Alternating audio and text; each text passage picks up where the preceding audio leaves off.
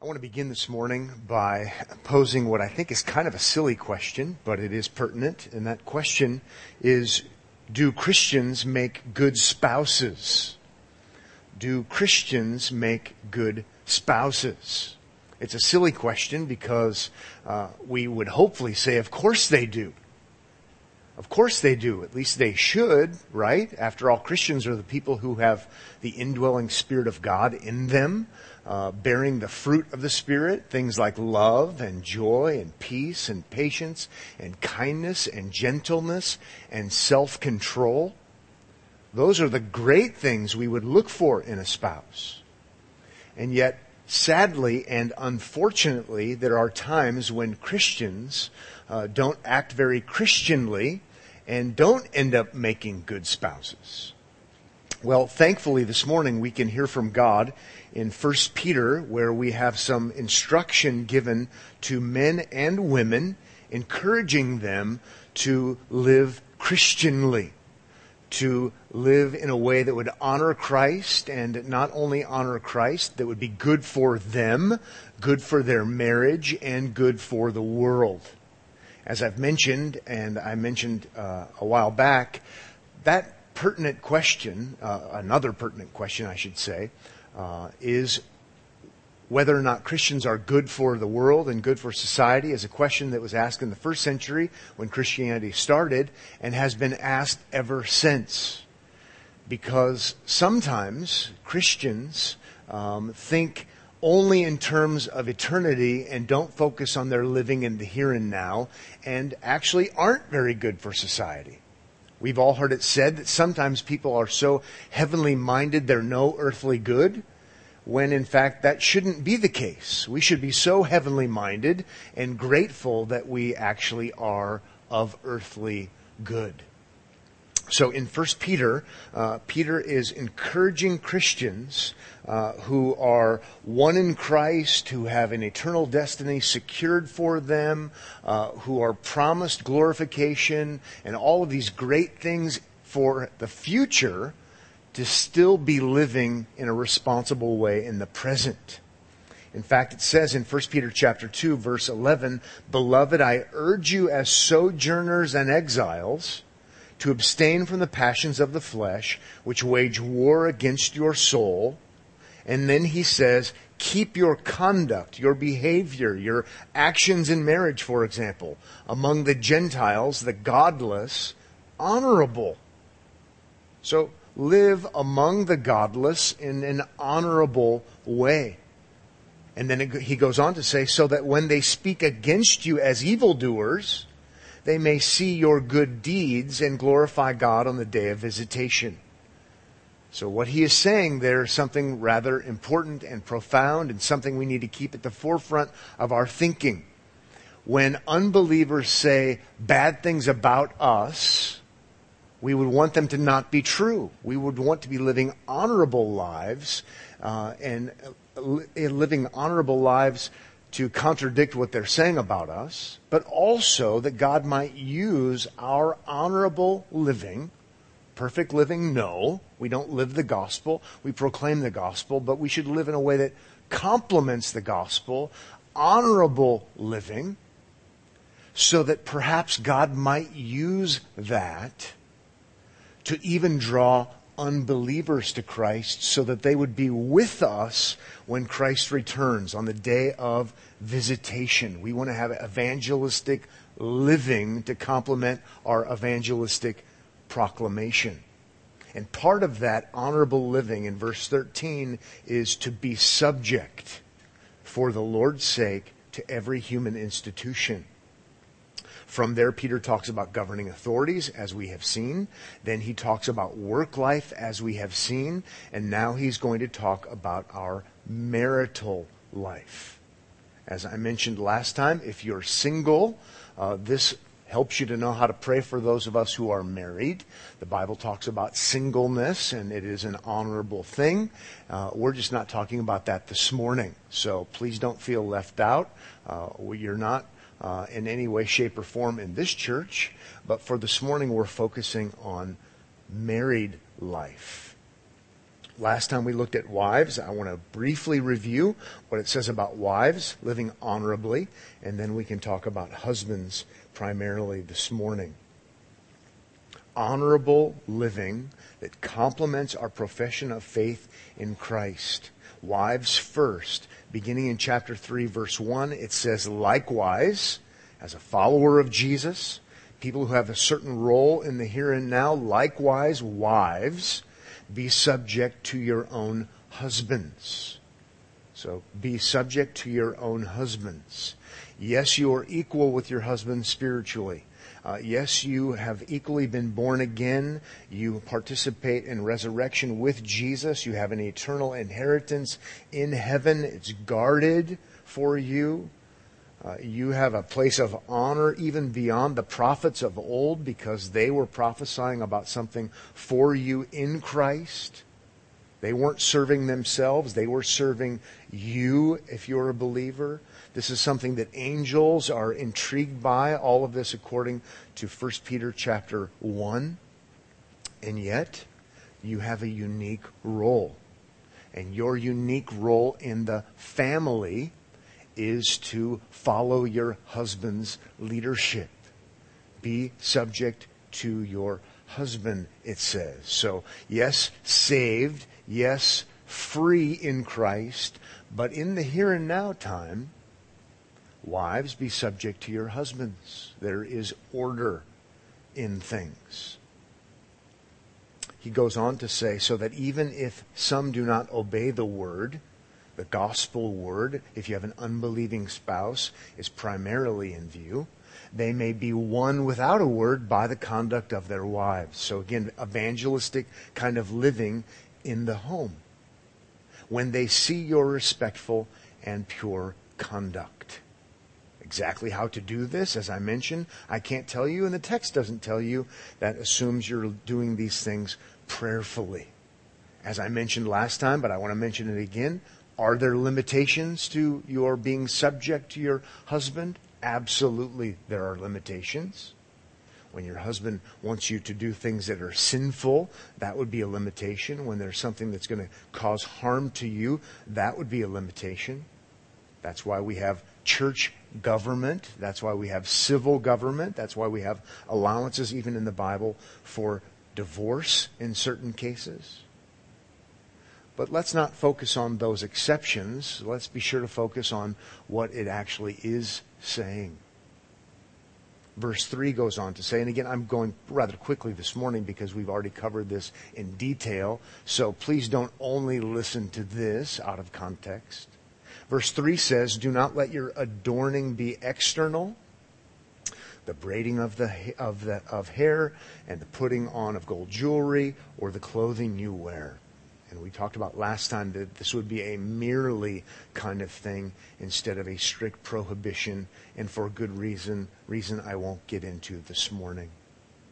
Verse 4 then says, but let your adorning be the hidden person of the heart with the imperishable beauty of a gentle and quiet spirit. Those are Christ-like qualities, not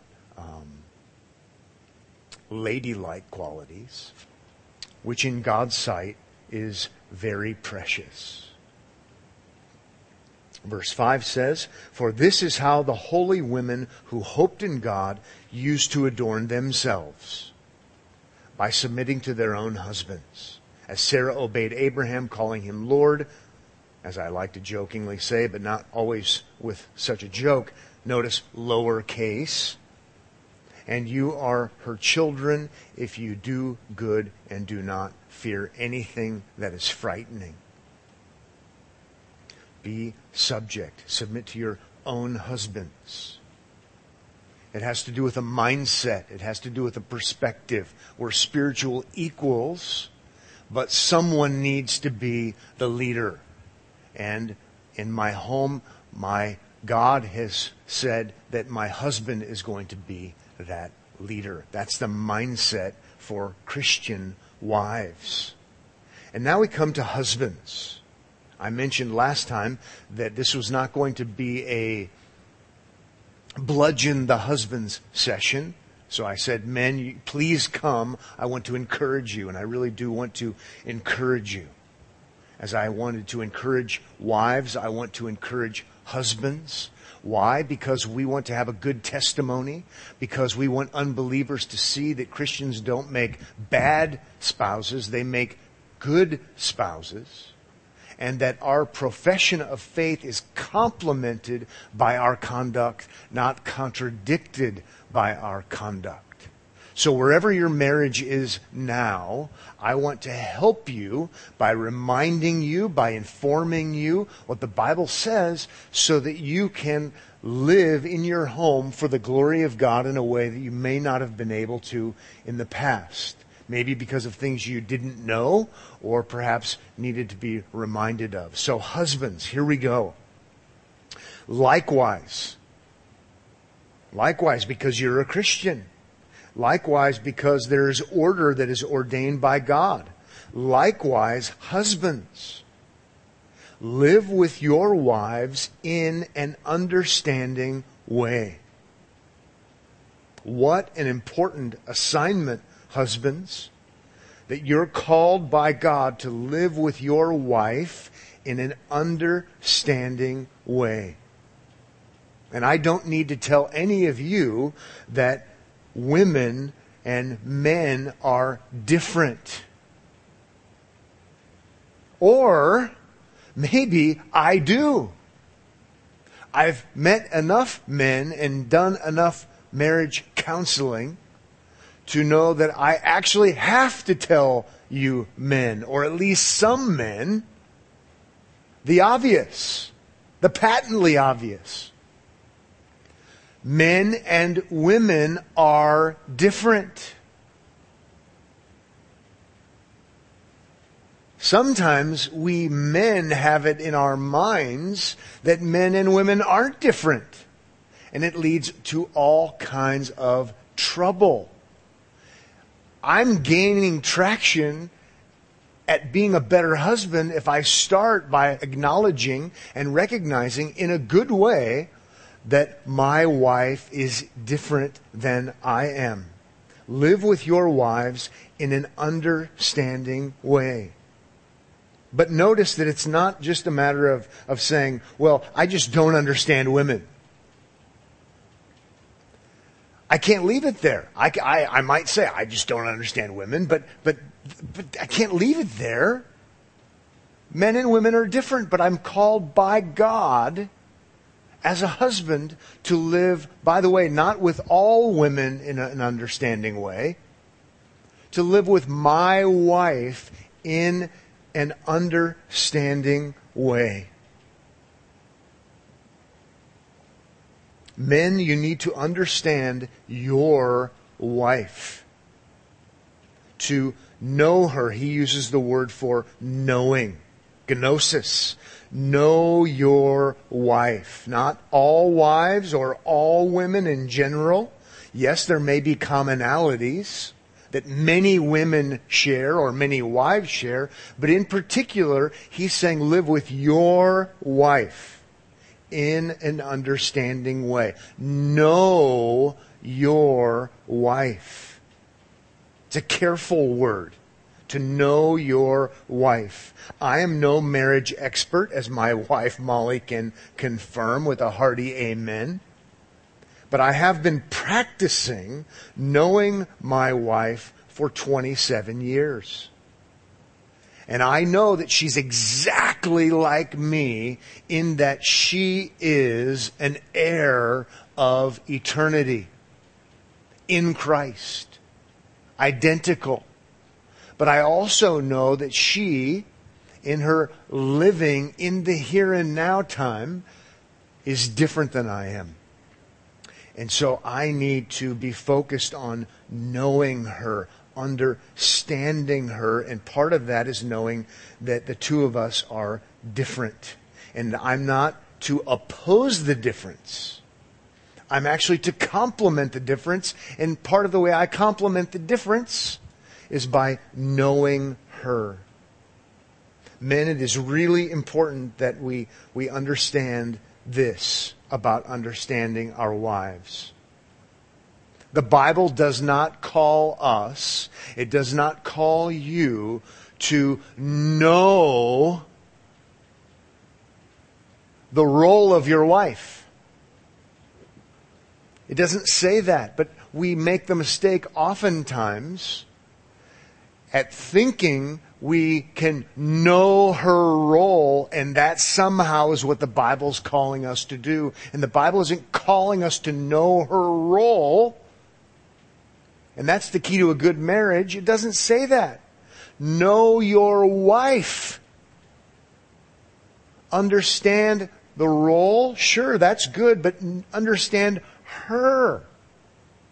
And boy, if we can simply get to that point, we can make some great headway and have more success. I'm called to know her.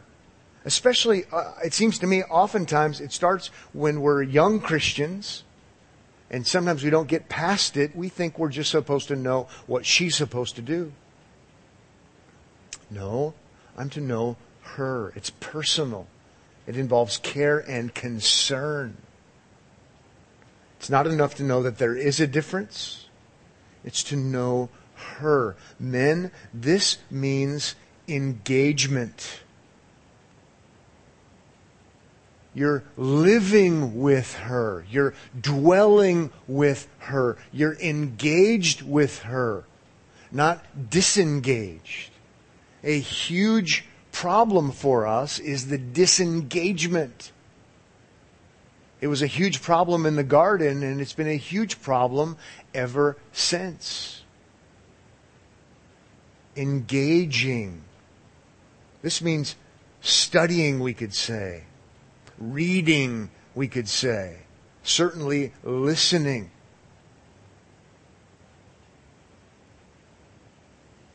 I'm not telling you you can't have a man cave. But I am saying that we better be careful about our retreating and our caving, if you will. Don't get me wrong, I love to be alone. I'm in so many ways a loner. I need to be a loner to do what I do. I love to be alone to read. I love to be alone to study. I love to be alone to exercise. I love to be alone in so many different ways.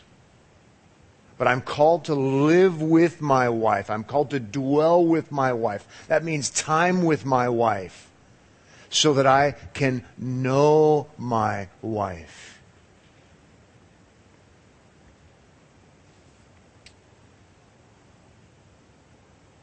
I mentioned studying, reading, listening. Isn't it interesting? Those are the things I love to do alone, and they're also things I'm called to do regarding my wife, if I'm going to know her. Verse 7 goes on to say, showing honor to the woman as the weaker vessel. Knowing her, with her. This is honoring her. And then he calls her the weaker vessel.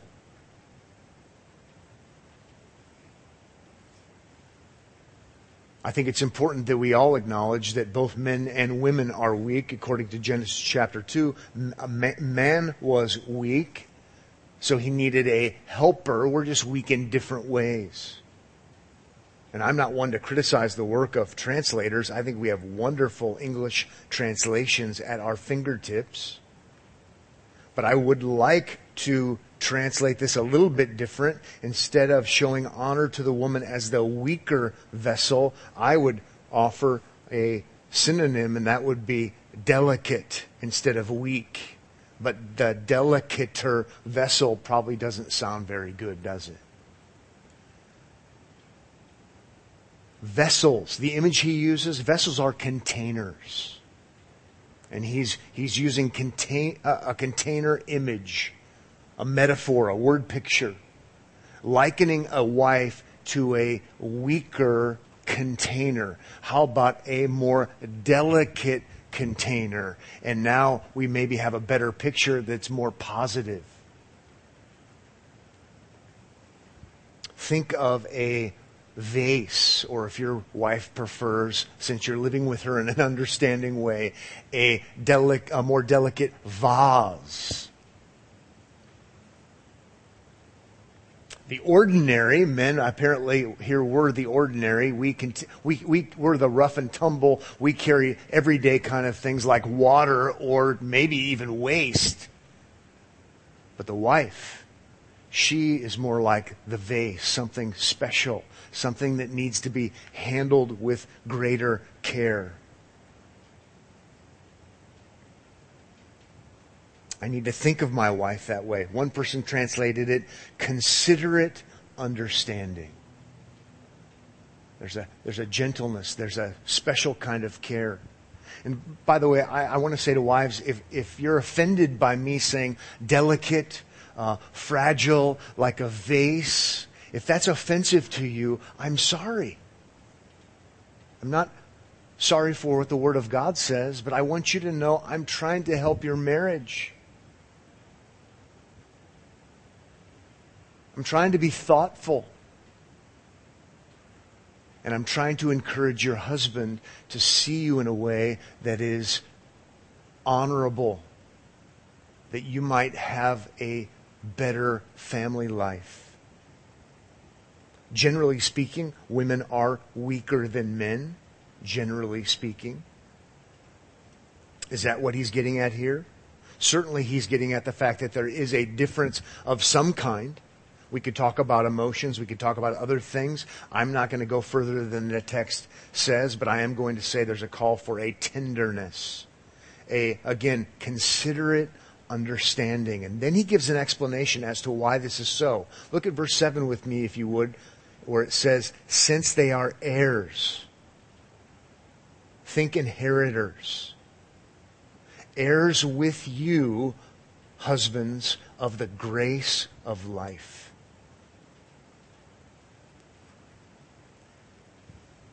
He's talking about mindset.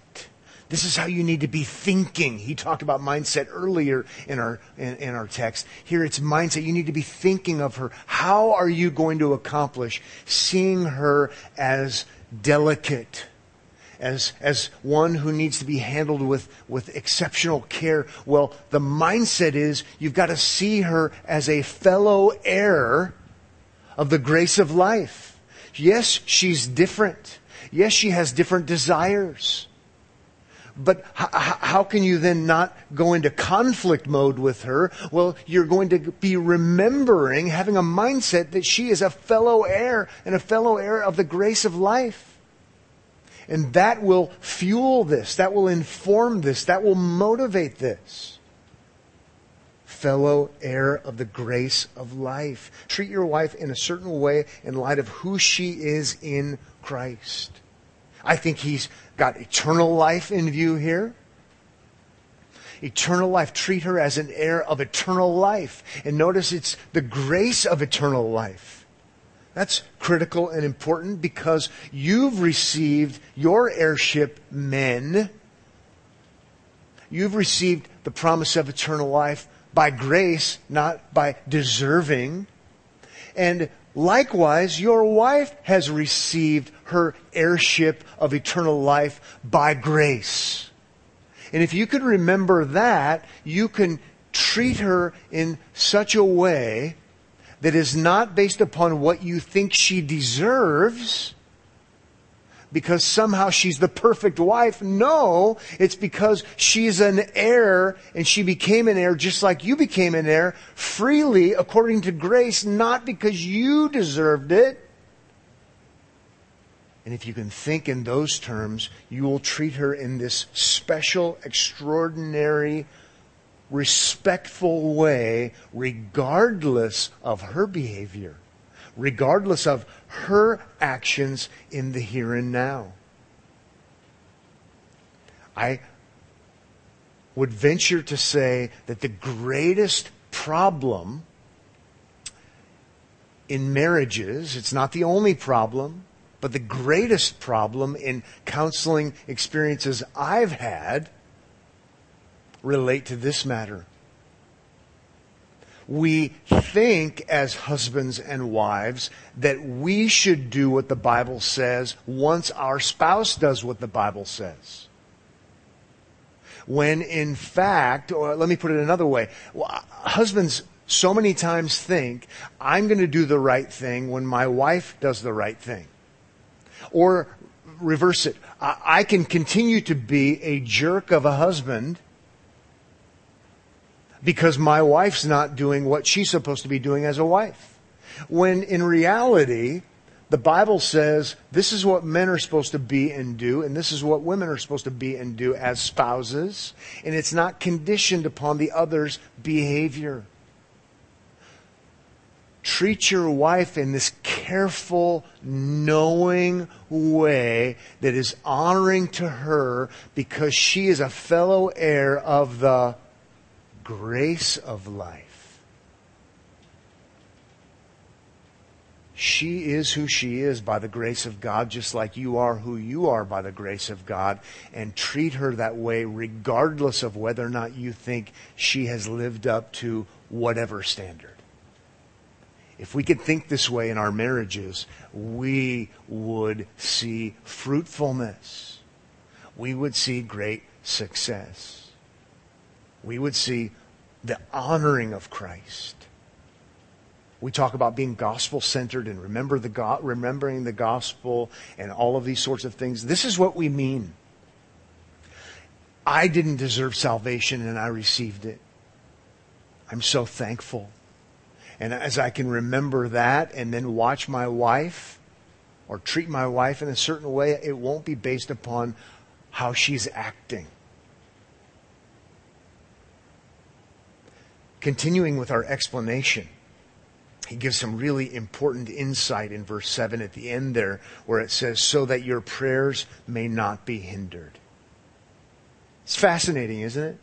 We do this so that our prayers may not be hindered. What's that about? It's probably less mechanistic than we might observe. He seems to be getting at this. Our number one relationship in all the world as Christians is with God, right?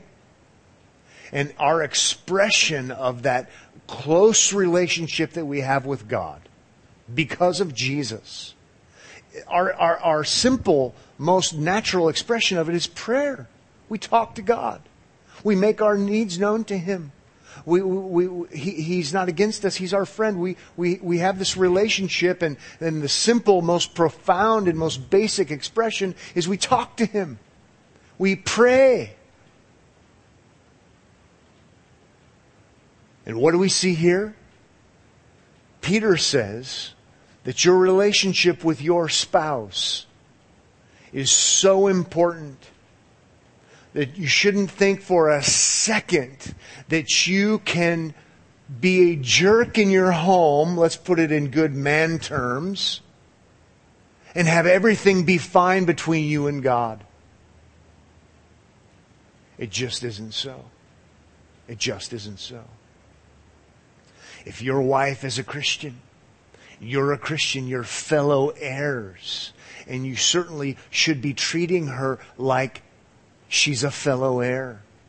And if you're not, then your relationship, your understanding is convoluted, and certainly then your even understanding in your relationship with God Himself is convoluted.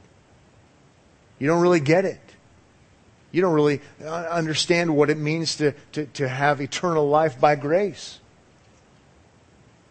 Live in a way that complements your profession of faith and doesn't contradict your profession of faith.